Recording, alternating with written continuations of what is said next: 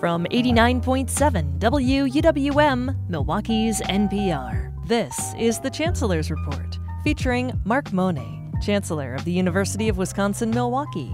Here's your host, WUWM General Manager John Hess. Welcome to the UWM Chancellor's Report. I'm your host, WUWM's General Manager John Hess. On today's program, I'll talk with Chancellor Mark Monet for an update on how this fall's UWM semester is progressing. How are students, faculty, and staff finding normalcy amid the rising tide of the Delta variant? And we'll also talk about how UWM is making strides in combating climate change and providing a more sustainable environment on its central and satellite campuses. Mark, thanks for joining me today. Nice to see you. John, it's always a pleasure to be here. Thank you. You know, this semester is starting off, and I guess we're trying to return to what we might consider the new normal. And talk a little bit about your success with limiting the COVID-19 spread and the positivity rates happening in our community and how they're consistent with the general Milwaukee community. Well, that's a really great starting point for our conversation today because of how proud I am of how our campus has come together as a community to continue to recognize the importance of safety, health, and care. You know, just a few starting point, not to inundate with statistics or anything, but we've had over 7,700 tests of our students over the last 2.5 weeks, and we're running just at about 2% positivity rate. We have had 2,200 or 2,300 faculty and staff tests, and we're at 1% positivity rate. I challenge you to find a community that has those types of numbers really most anywhere in the country. It's just phenomenally low. And that is attributable not just to our mask mandate, but the high level of vaccinations that we've received. So on that front, we're at today, and this is, toward the end of September when I say this is where we have over 77% of our students that are vaccinated. 77% of our employees and 85% of our students that are vaccinated. And that's just wonderful to have. And we've got a lot of incentives. We've got a lot of educational and encouragement programs to get those numbers higher. And from my understanding, even with organizations that have mandated vaccines because of religious exemptions or because of health reasons, it's hard to get much into the 90s for organizations. So we're getting pretty close to that. And we think this is a pretty safe environment to be. But it takes the whole community to continue to work on that. And you mentioned, John, in your question, the concept of normalcy. And this is an interesting one because it's so much different than last year. And we're so thrilled. The energy from our students, faculty, and staff being back is infectious. And it's so wonderful. Every time I go across campus, I deliberately try to have as many meetings as I can, in different places, because I talk with faculty, students, staff, and it's really neat to hear how excited they are and to have so much energy. And frankly, for us to be able to do what we do in the world of education in person, it really matters. It's a big, big difference. And I can give a lot of examples, but we're excited and really pleased to see the types of things that we've been able to do and the response that we have so far. Well, I think you mentioned the in-person interaction, both in terms of faculty, staff, and students. Tell me a little bit more about what drove you in terms of decision making to do more in person. There must have been a lot of data that came to you regarding, why this was important for students, why this was important for the campus. Oh, the data are there. What has been now confirmed in terms of the loss of education, particularly, when you talk about some of the hard science types of areas, what high school students, as we see from the large scale data across the country, it's been estimated that juniors and seniors in high schools have lost as much as a half of their potential learning in those years, which is staggering. It's just absolutely staggering. But to not have the in-person instruction, to not have the tutoring, to not have that help with homework, to not really be able to ask those types of questions, and to really have that type of care and attention in a small classroom setting. So in college, we we're on the receiving end of that. So there's that aspect, but also for college students as well. I think that there's the content, but there's also the social or qualitative aspects of the in-person learning, and to not have that, as well as the camaraderie, that rich interpersonal perspective. It's important educationally. But here's some stories that I heard. A story that Governor Thompson and I attended a block party, and we had hundreds of students, if not, over 1,000. It was just a large number of students. And the overwhelming theme, aside from how happy and pleased people were, begging us to make sure we do everything we can to stay open, was kind of the sad stories that you'd hear about a student saying, I did not make a friend last year. I went to college and I didn't make one new friend. That's a hard thing to hear and a hard thing to think about the entire year. Imagine going, you move to a new community or you leave your home and you didn't make a new friend. That's sad. Or the parents' perspective who say, I want Tequila, I want John, I want Janae out of the basement because they're playing the video games with the same 3 people or the same 7 people they hung out with in high school. I don't care what you do. Please have them in person on your campus. So there's an interesting array of stories, but there are large-scale data that do talk about the learning loss, and we're back. So it's the social development, it's the in-person instruction. That's philosophically what really drove me, because I worked with our student association, and they said, overwhelmingly, it's so important to be back. They knew the value of it. It's the friends, it's the learning, it's being in research labs with faculty members, it's being in person in the hallway, all those types of conversations that happen in the cafeteria, things that happen in the resident halls. That's what college life is all about. And I think we also know from whether it's our kids or our students, how many times we have heard over the last year and a half they've lost out on the collegiate experience, not being able to attend the athletic events, not going to the plays, not going to the musical activities, all the social things that are part of growing up and in a college type of experience, as well as the internships and the work experiences that have been virtual. So that if we can help the world become more normal, if we can help learn how to live with the pandemic, and I know that's not easy. It's hard enough being a student, a college student, to have all the syllabi you've got to coordinate, winter tests, winter homework assignments done. What are my new living arrangements? What's my work schedule? All of that you recall in our undergraduate or graduate school days, that was a lot as it was, juggling all that. And now we've layered this other complexity of the world upon you. And it's a serious threat that, this is a life or death situation. That's a lot to put on a young person, and that's why I think we see the mental health issues in addition to the physical health outcomes that we're seeing, in terms of a lot of the challenges that you normally don't see in populations at that age. But it's completely understandable. I was going to follow up with that in terms of this culture of care, which is critical on campus to help students not only coming back to be around one another, but also to deal with the trauma of the last year and a half. It's real. It's absolutely measurable in terms of what we've seen across college campuses in this country, in terms of the increase in students reporting mental health issues, stress, depression, a number of things, suicidal ideation. It's real. This is concrete. And that's why you've seen headlines across the UW system and, frankly, whether it's in higher ed journals or other things, popular press articles that talk about the acute issues that our students are going through today. I'm really pleased to see how the system, UW system, our Board of Regents and others are so cognizant of this. And, frankly, the legislature, which seems to have a great appetite for future increases in mental health advisors, in support, and really recognizing that we've been behind for years, and I don't say that about just UW Milwaukee. Talk to our public or private college counterparts, and the same phenomenon exists truly across the country. So this is something that's overdue, and I'm really pleased to see the emphasis and increased support for that.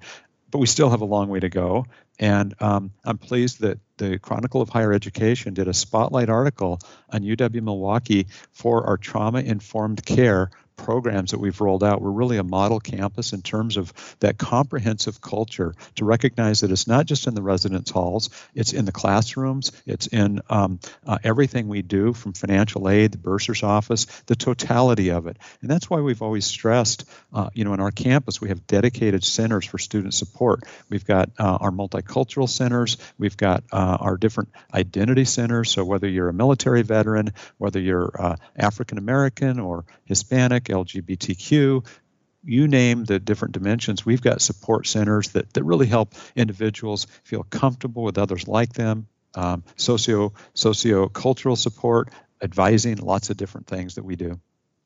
Yeah, I would also say that, not only just the pandemic, but, the unrest with George Floyd's murder and the many things that happened around Black Lives Matters has certainly impacted the campus and impacted students as well. You're absolutely right on that front. I think the social justice issues that are so much of our time, this is one of the most important issues, and how we address that, how we bring those issues to campuses, which are oftentimes a place where a lot of those tensions will play out, how we respond, how we engage, how we work. And one of the big vehicles we've been working on is the Care, Respect, and Expression groups that have been working on, how do we deal with those real issues, the freedom of expression, the ability to navigate and understand, how do we educate, and what is our role as a campus, particularly a public campus, where you really have the need to both educate but also respond and be proactive in a lot of different areas. So this is like an era, and we may have talked about this some time back on this program, where we're very much like the 60s in terms of a lot of the student and community activism, a lot of the concerns that are long overdue, issues that do need to be addressed and discussed, and policy reformation and issues like that. And campuses are the place where a lot of that plays out. It's interesting you mentioned that, Mark, because in the 60s, probably there was no greater divide than maybe a college campus and the communities that surrounded it. But it feels like for today's, it feels like very much that the campus is in sync with the communities as opposed to the other way around. So activism on college campuses are in many ways enhanced or enforced or helped along by what the communities are going through as well. Yeah, I think that's right. I think particularly in the urban areas, you're seeing more of that. I look at what's happening in Portland State, or I look at, in different urban locations, and I see there's simpatico, there's alignment, and I think you're right. And I think about some of the things that used to happen, whether it was on this campus or others, where there was a lot of protest against the campus. I think you're right. I think there's much better alignment, and I think that, speaking for UWM, I think we're trying to bring, whether it's in terms of speakers or our own internal approach, really trying to find that balance to show both sides and to have an opportunity to have candidates, whether it's when we host debates, and oftentimes in collaboration with your radio station, John, in terms of the kinds of collaboration to work with other media outlets, to host whether it's elected officials or to have discourse on different topics. And I have to say, I really admire what you and your team of programmers have done to bring voices of the community forward and to have more awareness and to have individuals recognize that we have left a lot of individuals behind in this community. And while your programs haven't always focused on this aspect, I've always tried to bring forward through a number of our speakers and the programs that we're putting on at the university, the importance of education as the great door opener, as the great way to enable and liberate, frankly, individuals to have opportunities they otherwise wouldn't have. And more specifically, education and employment are critical. And if we cannot do that, and I think, frankly, we have not done that particularly well in this state, we have held too many people back, and it's not deliberate. It's oftentimes circumstances, whether it's around the cost of higher ed or access to quality K-12. If you look at the graduation rates in K-12, and in particular, don't get me started on the achievement gap again. That's something that I have put a lot of time, sweat, our effort into helping close that with that equity lens. And whether it's through the work that we're doing with Higher Ed Regional Alliance or M-Cubed or others to really make a difference, we have a long way to go. And I am firmly of the belief that we can do and are doing a better job, but we need to do more on those efforts to reduce the cost, to have students better prepared for employment through education programs and better linkages that we can make with employers while students are in school. So that to me is why I'm so excited about getting back on track and getting back to normalcy, because we have been held back from that. And frankly, what we know from reports such as the Hechinger report and others is that students at lower income levels, and particularly our Black and Brown communities, have been not only, to your point earlier, they've not only been more affected by that learning loss, but they're less likely to continue in higher ed today because the cost and the recovery is not equal. Not everybody's coming back and resilient in the same way that others are. So that makes it even more important for an access institution, one that has in its DNA to serve underserved populations, the criticality of us doing even more to help those in great need. And Mark, you mentioned the Hechinger report. Can you go into a little more detail about that for our audience so they understand what that is? Yeah, thank you. That's basically, it's a think tank that works specifically on just education issues in this country. And one of the findings that they have is that if your income is family income is $75,000 or less, you're 2/3 less likely to attend college this fall than if your family income were $100,000 or higher. What a delta, what a gap that is. And just to repeat that, you're 2/3 less likely to attend college if your income is $75,000 or less compared to those that are, well-to-do of family incomes of $100,000 or more. That's so dramatic. That stat alone says to me an awful lot. And as I think about being the chancellor of the campus that has the highest Pell Grant need, that is the federal Pell Grant program that is an objective measure of the student's need based on their FAFSA or the financial aid, free application for financial aid. That tells you when you have the greatest need on this campus, and we serve those students in those lower income populations, not overall, but we have the highest percentage of students that have that need. That is why we have devoted so much to the emergency grant fund, the Chancellor Student Success Fund, why we've had such wonderful success with our donors and philanthropic effort to come forward and to really help those students, whether it's with rent, food insecurity, cellular, wireless service, tuition assistance, and a number of things that have made a big difference. And also why we've looked at our own internal processes and said, how are we slowing students down? What obstacles or barriers are we putting in place? We've been getting great press for helping through the Moonshot for Equity look at our holds and our transfer pathways. And we have over 400, it's almost 500 students on our campus this year that we otherwise would not have had because of artificial holds, where we held somebody's registration up because they owed $27 or $55. Well, we wiped that kind of stuff out, and we have short-term, immediate kind of financial help that up to $500, and in some cases we've made some exceptions and gone up to $1,000 or $1,500, and that keeps the student in class, that helps them make progress. But we've really made some big differences in those areas for students being able to continue their studies and ultimately graduate.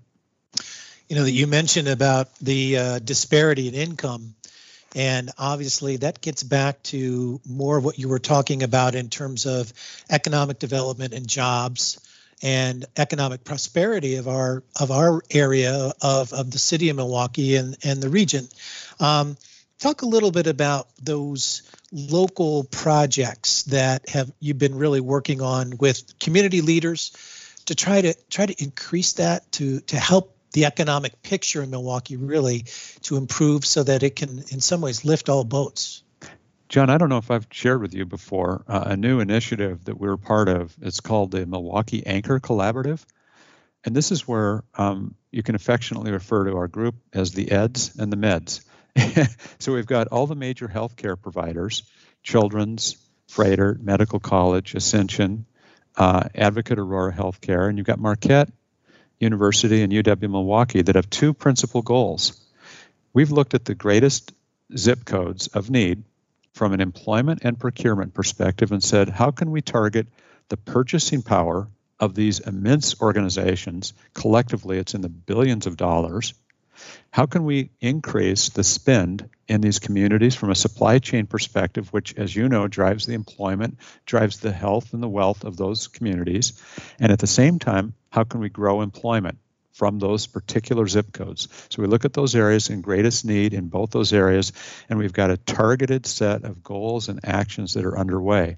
We're working with the city of Milwaukee, and this is a terrific initiative that's just one example of showing how we're really driving and working in this area. I mentioned also another one, which is the Higher Ed Regional Alliance. And with an equity lens, what we're trying to do is increase the number of students who graduate completion. And you may recall that we in this region have, in terms of the college graduates, we don't compete very well with other states. We'd like to get this state to have, this particular region, to have 60% of the individuals in the region, adults, to have a 2-year, 4-year, or a certificate degree that would enable them to have much greater employment opportunities, to have better income and to better meet employment needs. I can tell you from UWM's perspective, when we think about the alignment with employers, we graduate on average over 5,200 students per year. And it's the most diverse 4-year institution of this scale and size in terms of the absolute numbers of diverse students. And that's a great thing for this region to have, but we need to really, you know, it's bigger than one institution. It's bigger than just UWM. It really is this collective entity. And that's where the Higher Ed Regional Alliance plays such a big part, to have all 18 2-year, 4-year academic institutions in this region working with 11 community organizations. So we have the M7, Greater Milwaukee Committee, MMAC. We have those types of organizations. And we also have linkages with the Kenosha, Racine, Higher Expectations, Milwaukee Succeeds. These are our linkages with K-12. And then we've got a lot of the community organizations such as the Milwaukee Urban League, Hispanic Collaborative, Hispanic Professionals of Greater Milwaukee, the African American Leadership Group, ALEM, the Asian American Group, Elevation, and others that are all working together on getting more students through college, 1. 2, focusing on what can we do as collaborators together. So badging and certificate programs, better transfer programs, because that's an obstacle a lot of times. And the third goal is better linkages with employers so that employers don't have to go to 18 organizations. How can they do things virtually? How can they do things electronically that students can apply simultaneously and hear about our openings? So we've made progress on all those different fronts. So those are, again, working on those pillars of education and employment, bringing them together. We've created an industry forum through the Higher Ed Regional Alliance to help work on curriculum, and we've got a number of other things in the works in those areas. You know, Mark, so we're talking about the economic sort of picture, but also I think one of the things that we look at also is, you know, when we talk about sustainability and climate change, and obviously you mentioned that in neighborhoods of color, inner city, that disparity in climate change is really acute. Talk a little bit about what UWM is doing, not only from an academic standpoint, but from a research standpoint regarding sustainability and climate change, especially here in the upper Midwest. You know, yeah, go ahead. It's interesting you ask about that, because this is like a stealth issue, meaning I haven't been out there talking about this nearly enough, and I'm really glad you asked about it, because we're a campus that has on every facet, whether it's in terms of what we actually do, in terms of how our buildings are LEED or you know, certified with respect to their efficiency, and how we've driven 20% of our energy costs down, and how we've done a lot of things to reduce our footprint. So there's what we do, but how we educate, the number of classes that we have in terms of talking about sustainability, climate change, and other elements, but also our role from a research perspective and the number of faculty who are dedicated, the hundreds of faculty who are some of the leading scientists in terms of documenting, chronicling this, and talking about it in a lot of different ways. If you don't think it's important, I'll share with you what we're seeing right now in terms of the environmental impact and how it's affecting adversely education. Who would have known that all these impacts, we know about the loss of home ownership, or we know about the effects of smog and temperature issues. You think about that in a general way. But I recently read this report. It came out, and it's another Hetchinger report that came out in mid-September. And it's amazing how all these different devastated communities because of fire, smoke, heat, lack of air conditioning, how they're disrupting the learning environment, how psychologically affected adversely so many of our students are. I'm talking K-12, colleges and things. It's quite dramatic. So meanwhile, we've got a campus that is leading the way. We were the first campus in the state of Wisconsin to receive a U.S. Department of Education Green Ribbon Award for all the green things that we do. We've received a number of different awards for the greenness and the types of things that we've been able to teach, conduct research on, and really expand. I think in a future program, talking more about those areas, having some of our faculty and the community collaborators would be really powerful. Just on the issue of energy alone, think about Kamala Harris, the Vice President of the United States. She came in and she looked at the kind of work we're doing around energy efficiency and the kind of programs that we have that are funded with great partners like We Energies on helping companies reduce their energy consumption by 10, 15, and 20%. That's happening through the research and the student projects at UW-Milwaukee in many manufacturing companies across the state of Wisconsin. So there's many, many examples I could give you of how we're helping with sustainability. Well, Mark, it sounds like you've been busy on many fronts this fall, doing a lot of stuff. But just quickly in the time we've got left, what are you doing otherwise? How are you doing? How are you doing with your R&R? I'm doing great. I feel so fortunate to live in Wisconsin and to have the opportunities that we have in terms of the outdoor recreation. We've got Summerfest back. We've got, this community's coming back in so many different ways, restaurants opening in wonderful ways, a lot of outdoor activities. Personally, I'm on the bike. I'm walking a lot. I'm back in the swimming pool, doing a terrific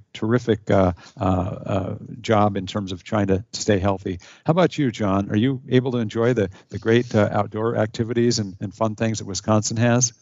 I absolutely have. It's been great to be in Wisconsin in the fall and to actually to start to see the change from summer to fall, and lovely to see all the wonderful activity along the lake and things like that. So I've enjoyed it immensely as well.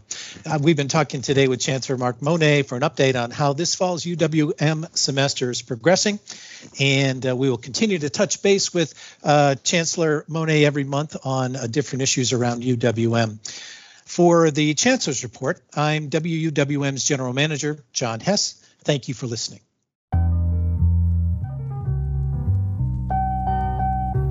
You've been listening to the Chancellor's Report, featuring Mark Mone, Chancellor of the University of Wisconsin-Milwaukee.